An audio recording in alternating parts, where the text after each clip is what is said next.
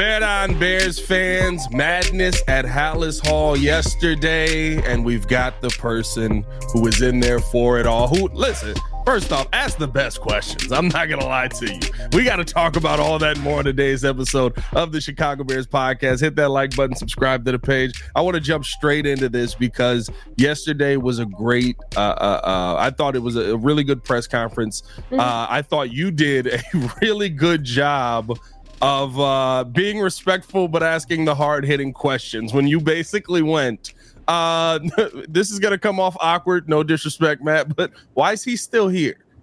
What's going on? Yeah, and I think that, after you go through about 10 minutes of opening statements, you got to cut through the BS right away. And you want to be respectful about it because obviously, the situation, anytime you have these things where ownership is sitting off to the far left, Kevin Warren's sitting off next to George McCaskey, and then you've got Ryan Poles and Matt Eberflus sitting up front, with each other at the table on the little riser, which used to be a I don't know how to say it. It was a singular podium. Yeah. They would stand up. They made the change. So yesterday, then now both of them were sitting next to each other. It creates an awkward situation, but those questions had to be asked. And I thought Poles, his answer to that was exactly what we've heard from him anytime he's spoken publicly about Matt Eberflus. And if you look at the clues you had throughout the season, this was he's never wavered. He's never said anything different or to the contrary from what he said yesterday about Matt Eberflus. And that's good because you do want consistency from the people that are making your decisions. And what he said about having full autonomy, that it was his call to hire or to retain Matt Eberflus, and that he went to George and Kevin with it, and that it was, they agreed. So, he was in a good situation where there wasn't any sort of, differing of thought, is at least that coming across from Ryan Poles, that he had their support to move forward with Matt Eberflus. But, the questions of did you place any calls to Jim Harbaugh? Did you, talk to anybody else? And he said, Jim Harbaugh's the coach at Michigan. No, I didn't talk to him. And that he, quote, didn't talk to, quote, anybody. Yeah.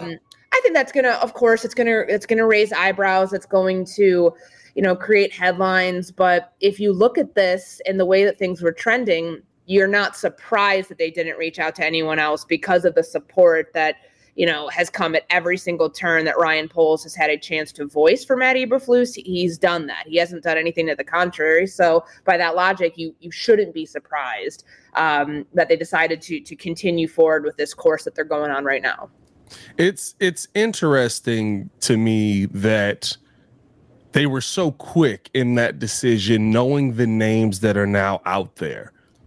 Do we feel like they moved too? But this almost feels like when Matt Eberflus got hired and Ryan Poles was in the building. 2 days later, Flus is the head coach. And you're kind of like, okay, who broke this, that who evaluated this guy? There were other names that it felt like were better head coaching candidates. And to be honest, we've seen some of them be better head coaching candidates over this stretch of time.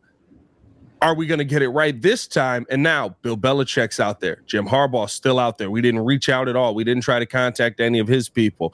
A lot of up-and-coming coordinators that are out there, right? There are names that are out there that you feel like, no, I see Mike Vrabel, of course. There's clear-cut evidence that he's a better head coach than what Matt Eberflus is right now. And they were so quick to hold on to Matt. Well, or did they move too quick here?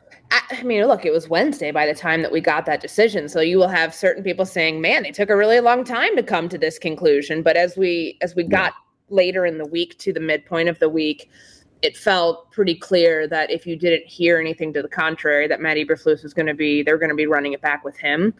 And to play devil's advocate here, if Ryan Poles says, yes, we reached out to Jim Harbaugh, yes, we reached out to all these other coaches, and they still went with Matt Eberflus, it's going to look like they don't fully believe in Matt Eberflus. So he was kind of caught between, anybody would have been caught between a rock and a hard place with that sort of question and the answer that you give, because if you are looking, if you're so the way he talked about Matt Eberflus, if you're so dead set on this guy, you don't even the idea that they're giving is that we believe in our path. It's going into year 3. We're on the right track.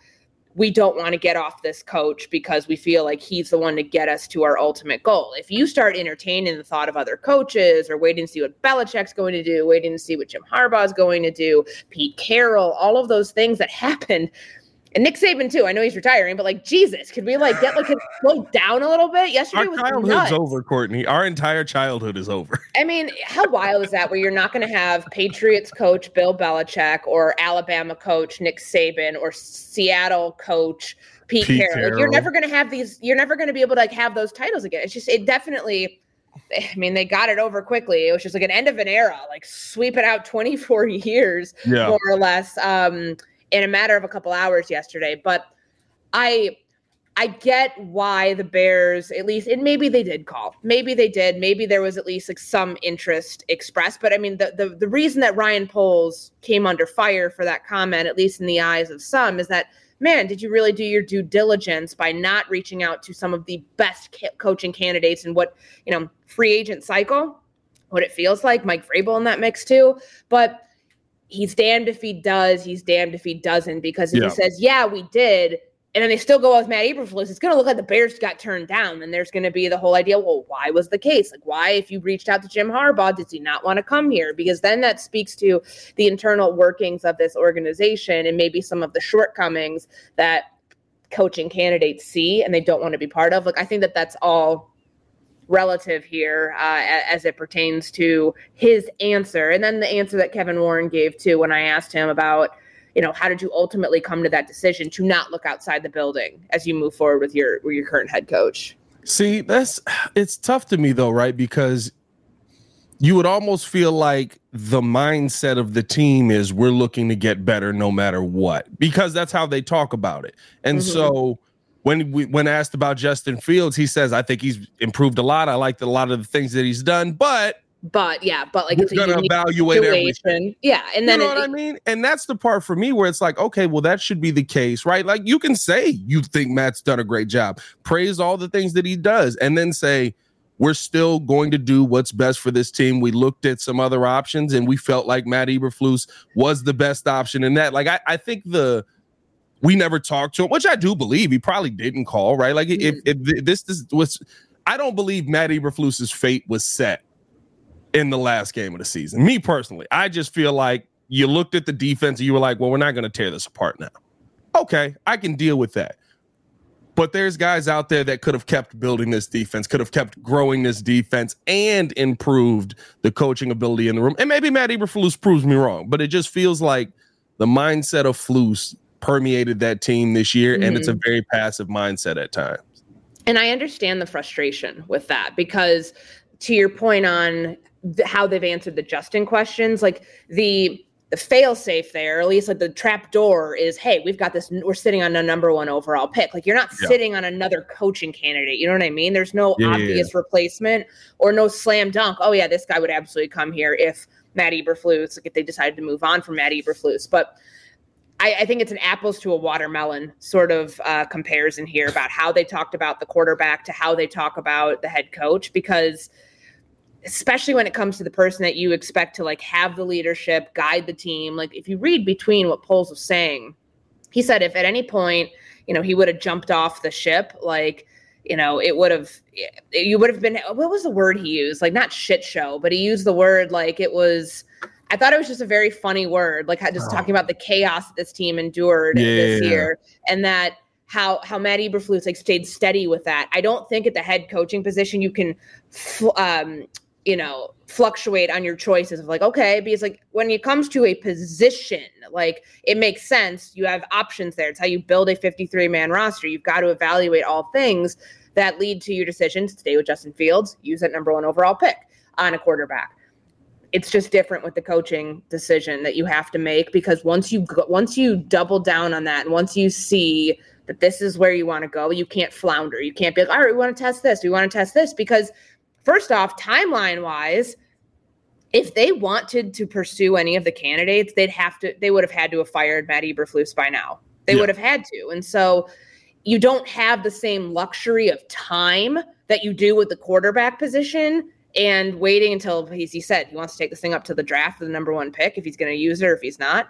You don't have that same sort of luxury. Like, you have to get the coaching thing set right away, more or less, in the offseason. And since they weren't going to go about a full head coaching search, you can't be 1 foot in, 1 foot out with it, which is why, from that logic, you can understand why they were like, all right, we don't think we want to test the waters here. Like, let's just double down with the guy that we've been talking publicly about for weeks, putting this team on the right path and going in the right direction. Whether you agree with it or not, like, that's the logic. Well, listen, I've said the decision that Ryan Poles has gained my trust to the point where the decisions he makes, I can live with, right? There's some people that are, their trust is based on whether Ryan Poles makes the decision that they feel is right or not. And it's like, all right, guy. Yeah, I mean, like, you gotta kind of just follow this guy down the path. He's the captain right now. Unfortunately, we're the guys that have to fall in line. We got to just follow him down this road. So while I don't agree with the decision, I feel like Ryan Poles can put a lot of pieces in place that can make this decision bear fruit. So I'm interested to see that. I guess now the biggest question is, from a coaching standpoint, how do you go out and build an elite staff with a guy who is seemingly coming into the last couple of years of his deal? It feels like this is a winner or go home type of season for Matt Eberflus, and you have to get an elite OC. By the way, they started off their search, in my mind, in the perfect place last night by going and requesting to interview Shane Waldron. I love how he schemes games. I also feel like he's a guy that if Flus isn't here next year, maybe you could just bump him up into the next spot. Just stick around. Yeah, stay with Justin. Your job. But how do you build a staff around a coach that feels like it's make the playoffs or bust and you're out of here? It's hard. And I know that they were posturing in a way that they believe the roster is good at, like, is enough of a draw to get people in there. But I'm sorry, like, unless there's a contract extension coming for Matt Eberflus, I asked Kevin Warren about it. Again, like, these things suck in terms of how awkward they can be. Your boss, George McCaskey, sitting right over there, and someone's asking you about contract extensions. Like, these have to be asked because you don't get people in this sort of setting, but it's an awkward situation. Of course, they haven't, like, already inked him to one, because you would have found out about it. Him, meaning Matt Eberflus. I think that's, maybe it wouldn't matter. I've talked to people around the league the last 24 hours who think that an extension for Eberflus wouldn't necessarily, like, make this a huge draw for a job for people, but because they've seen some of the systemic issues that this cycle has perpetuated, which you and I have talked about, which I asked Ryan Poles about. How do you break this, where it's quarterback who enters, or a head coach who enters lame duck status, drafts a quarterback, that coach is fired, that quarterback gets passed on to the next coaching staff, so on and so forth.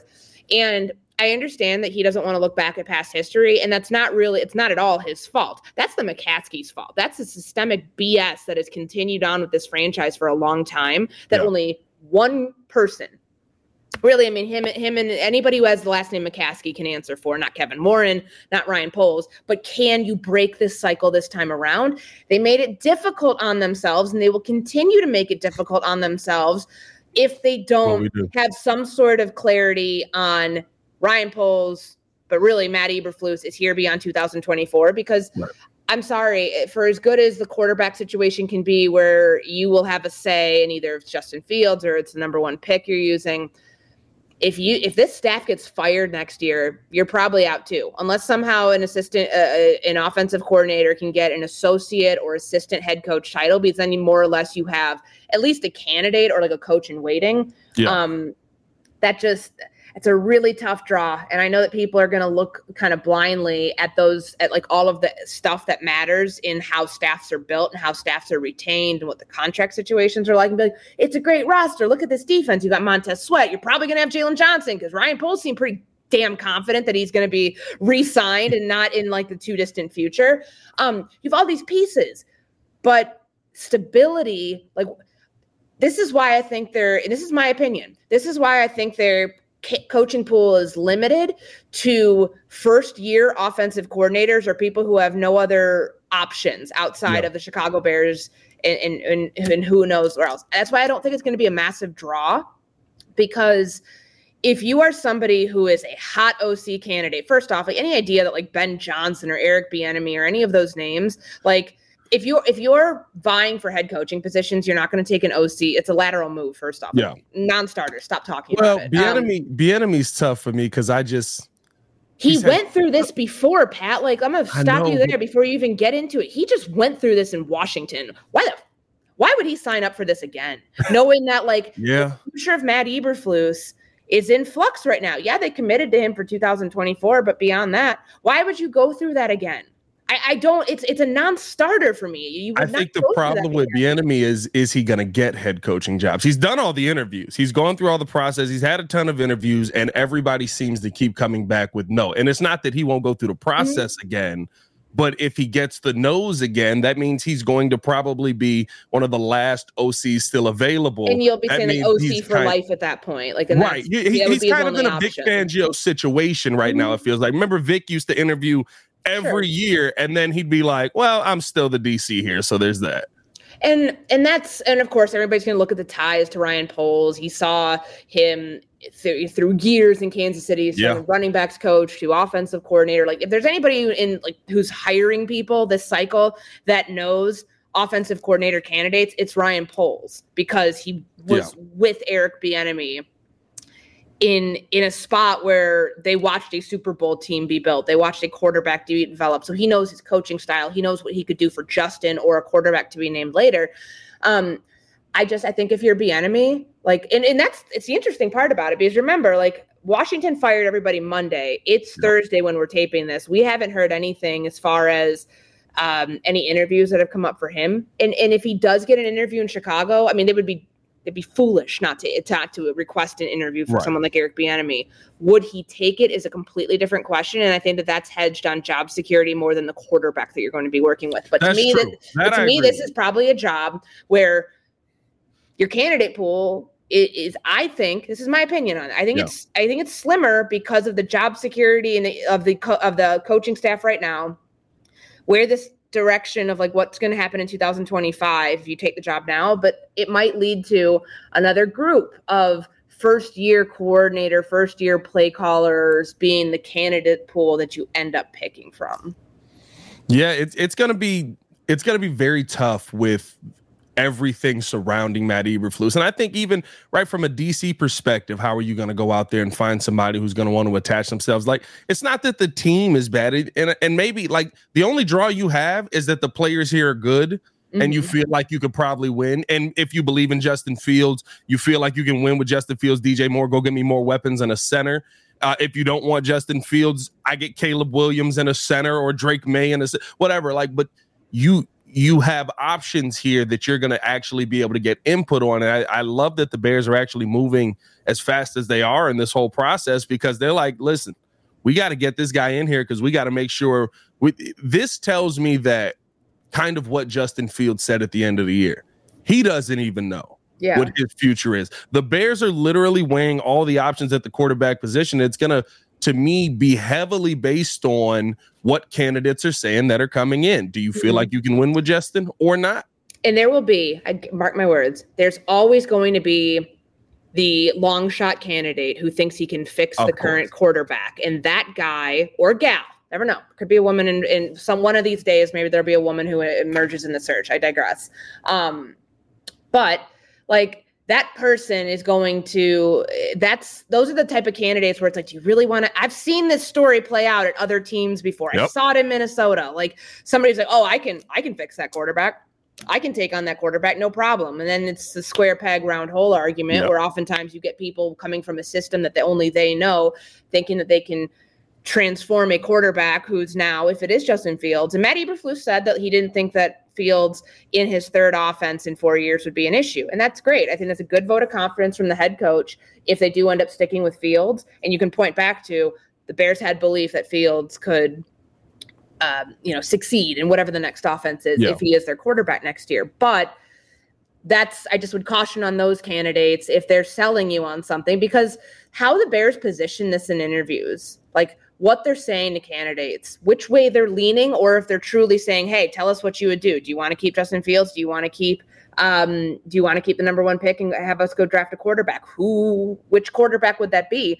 Those are all things that have to be considered on like the OC that you pick, because hearing the right answers in an interview is one thing. Seeing that like develop on the field is another, which again, if you overpromise and you underdeliver, you're probably out of a job next year. Yeah. And this is what's tough is, right, for a lot of, I think the other part is for a lot of first-year candidates, right? This is a situation that it's not just if the Bears keep him, the Bears believe in Justin Fields. Teams around the NFL believe Justin Fields is a good quarterback. There are teams around. Most of the players in the NFL look at Justin Fields and go, nah, if you put him in the right spot, like, he's going to absolutely dominate.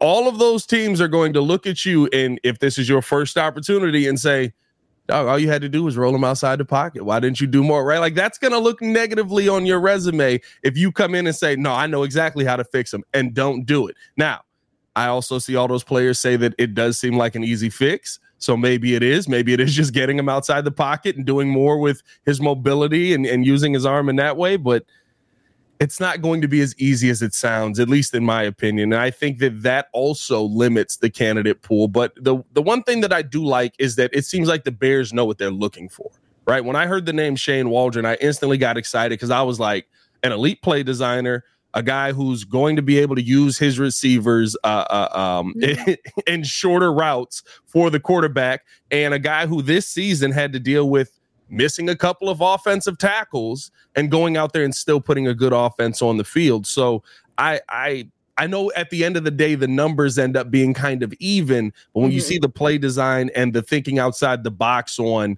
okay, we've got this issue, how do we avoid that? Yeah. That tells me that the Bears know what they're looking for. And I want to say one more thing, because somebody brought this idea up of, are the Bears limiting their pool by saying, hey, you have to keep Chris Morgan, you have to keep Jim Dre? Yeah. I don't think so. I had a conversation with somebody about this morning, and it made me kind of change my tune on it.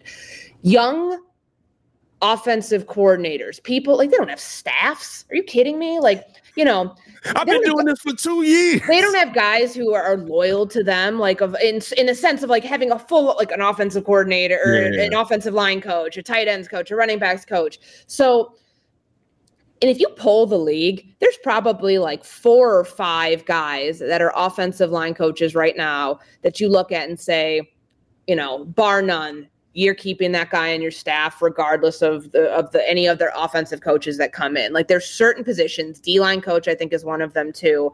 And there's several candidates out there that like that you would always think, or at least you'll hear around the league, like, no matter what system I'm in, no matter what, 3-4, 4-3, whatever, I'm bringing that D-line coach with me. I'm going to go out and get that D-line coach. Like, there's people who can, like Chris Morgan very clearly has built a reputation for himself that for Matt Eberflus was enough to be like, no, like, we're dead set. Like, you're keeping Chris Morgan because we like where this offensive line is going. We also like the coaching style. Like, and that I think is actually not as bad. I mean, does it sound like it's limiting? Sure, because you're being told you have to keep certain people on staff. What if personalities don't mesh? What if coaching styles don't mesh? Whatever. Yeah. That's a concession I think that like most offensive coordinators will be okay making, because especially when you're coming from a younger pool, which, Shane Waldron has been doing this for a couple of years. He's dealt with multiple different quarterbacks. And certainly you can look at, I know Dave Canales, obviously, who's now in Tampa, like, he got a lot of credit, and deservedly so, for what he did with Geno Smith. But like, now Shane Waldron and what this offense, they were just on the cusp of making the playoffs this year with a wave of different quarterback situations that they had to work through. That should be intriguing. But I don't think that Matt Eberflus being dead set, especially when it came to Chris Morgan, on like, oh no, he's being retained, like, and kind of just like no ifs, ands, or buts about it. I don't think that that's going to harm things as much as, at least it would appear, if you're being told, no, you can come here, but you got to keep these people in their current jobs. I think it's, if I'm not mistaken, he's Shanahan tree too, right? I think Waldron is. I think he's on the Shanahan tree too. So it's another West Coast system, which if you think about like how difficult it is to learn, I know people were like mad at me for pointing out like how the verbiage, like, it takes a year to learn that. And people are like, well, a new quarterback coming in is going to have to learn that too.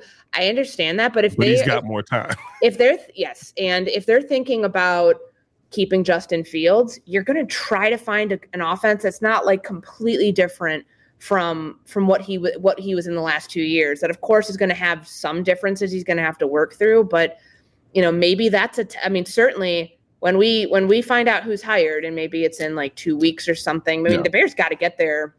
If there's anybody on playoff teams right now, they've got to get those requests in this week because of the blackout dates, more or less, that the NFL has for when you can and cannot talk to coaching candidates. But I think we'll know. I think we'll have a better indication of which way they're going to go after this hire's made, knowing what the quarterbacks who have worked with these coaches before, how they panned out, how they relate to Justin, and if Justin can actually be a fit in whatever the offense to be named later is.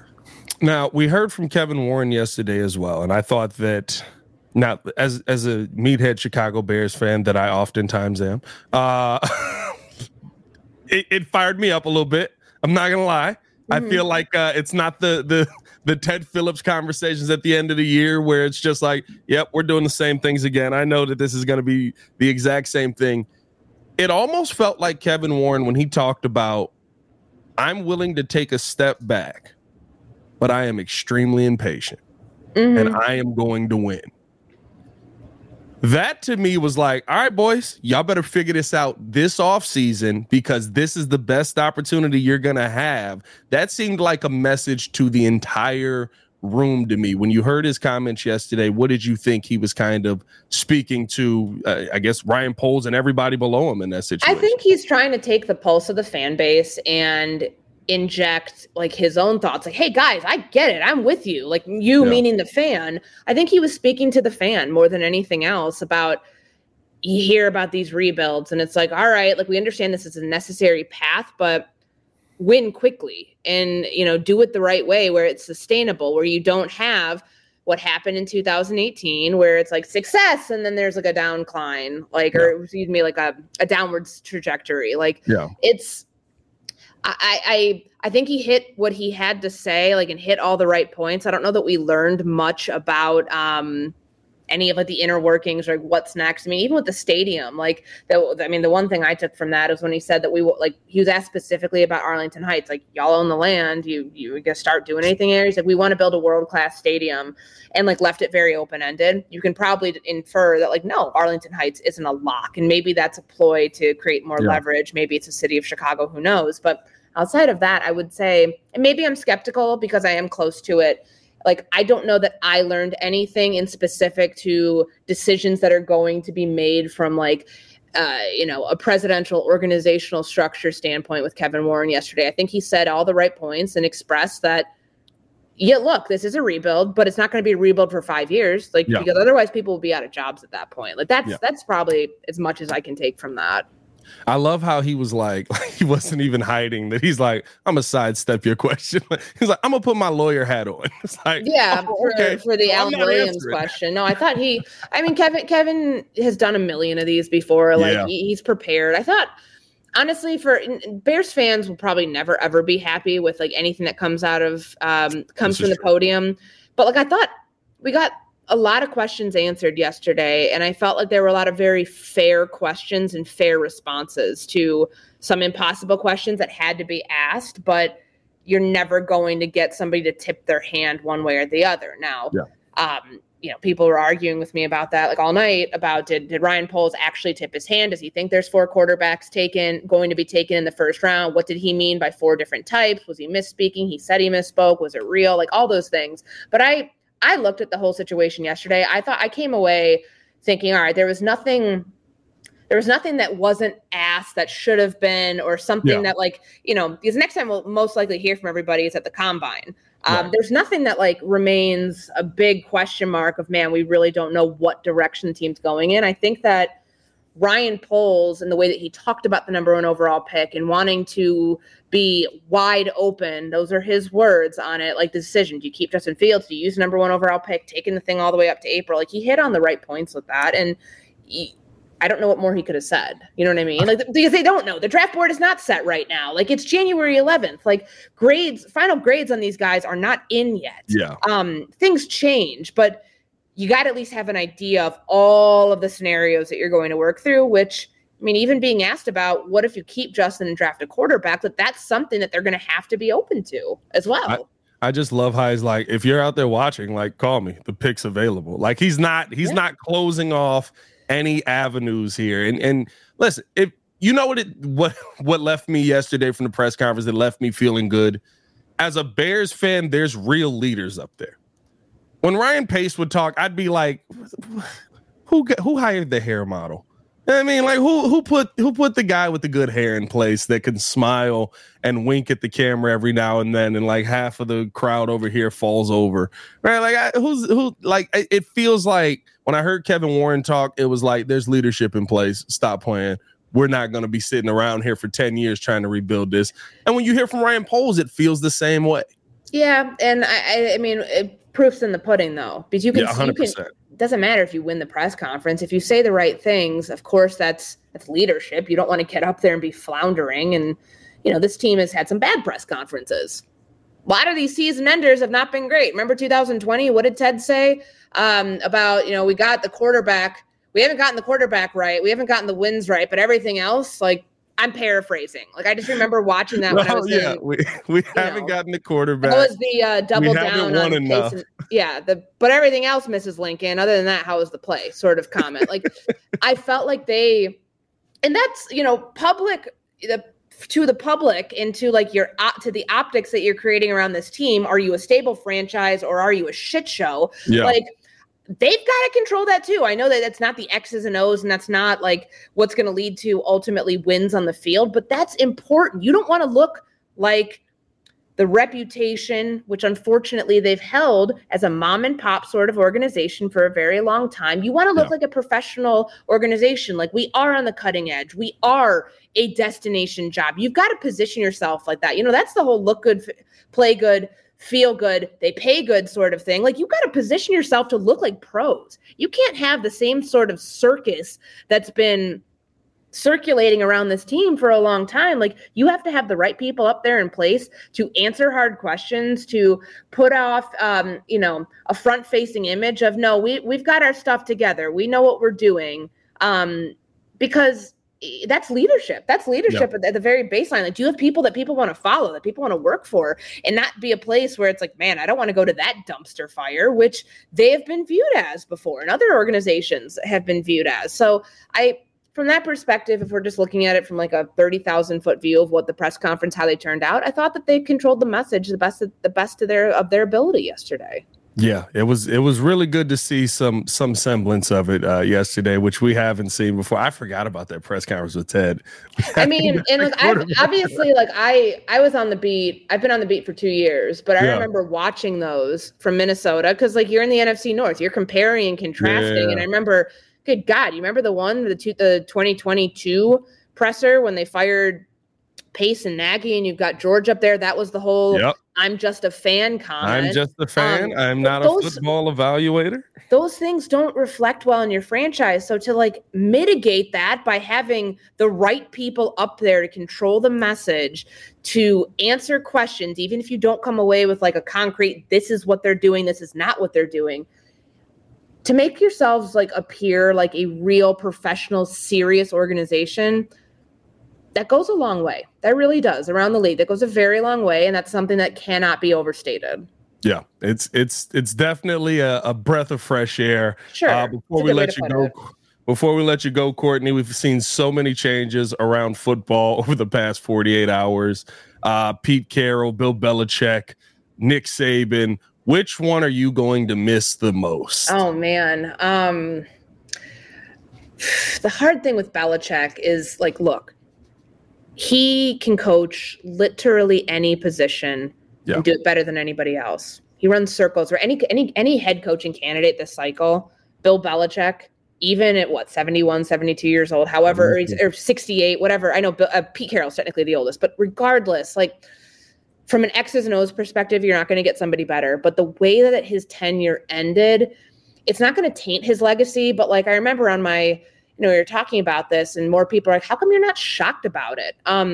It felt like this was time, but like 4-13 the last year, 29-38 without Tom Brady, like all of those things, it's a complicated legacy for Bill Belichick, but I will like that's my whole childhood and my whole, really, I mean, I'm not 24 years old, like, but But like from being a football fan all these years to understanding the game, like there's nobody who did it better than Belichick. And I remember talking with a scout that I really trust, who I used to, he was in the AFC for a long time. So it'd constantly be like doing the advance on Belichick teams. And I said, what's the hardest thing about advancing a Belichick team? He's like, you never know what they're going to do from a week to week basis. Teams will hold their identity, but when you're going against a Bill Belichick team, they're going to adapt who they are every single week to your biggest strength. And very few teams in the NFL, they can try to combat things based on their own identity. But the whole idea that teams will be, this is who we are. This is, we stick to our identity. Belichick had the ability to be a chameleon in that sense, in terms of how he schemed for opponents. And I don't know if there will ever be anybody to do it better than him. And that's what I will miss seeing. Although it doesn't sound like we're going to have him going anywhere. Like it sounds like he'll be somewhere else. Be coaching in Atlanta. I just, you obviously have the thought of, okay, is it just that are you still chasing something? Because you don't have anything to add to your legacy. You won 6 Super Bowls. Like you've coached in more Super Bowls than Lombardi coached in seasons. But nothing's going to take away from his legacy. Nothing is going to, it might add to it, but you don't need to. The thought of, okay, what about retirement? Nick Saban's headed towards retirement. Sounds like Pete Carroll's going to go to the front office. At some point, I'd love to see this trend of coaches be able to part ways with the game, because obviously it's very difficult, and that's not something that it's a small thing. People can say, "Oh, just retire, go enjoy your life, go sit on a beach." Of course, we can talk about that, right? And it's kind of tongue in cheek, but when this is all you know, and this is your entire identity.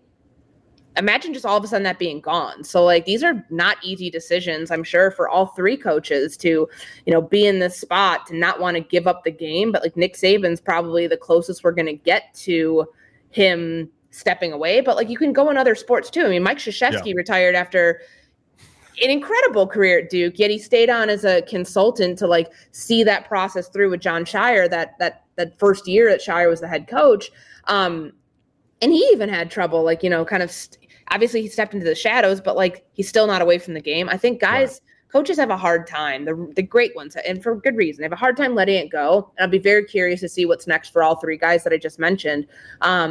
As we enter a cycle that has people like Mike Vrabel available, all of the Patriots assistants that might be in line for that job, Gerard Mayo, Brian Flores, the former Patriots assistants, and some who are still there, it was a good week to get some clarity, but these and what the coaching cycle and how the landscape of the NFL is going to shift. But I'm very curious to see next 2-3 weeks, basically up until the Super Bowl, where the dust settles and where these people go. It's going to be so weird watching the NFL next year. Even watching college, Saban leaving. I think Saban leaving made sense to me, because I was like, he didn't like this discrepancy where because you were the quarterback of Alabama, you were making $5 million, and because you were the offensive lineman, you were getting $30,000.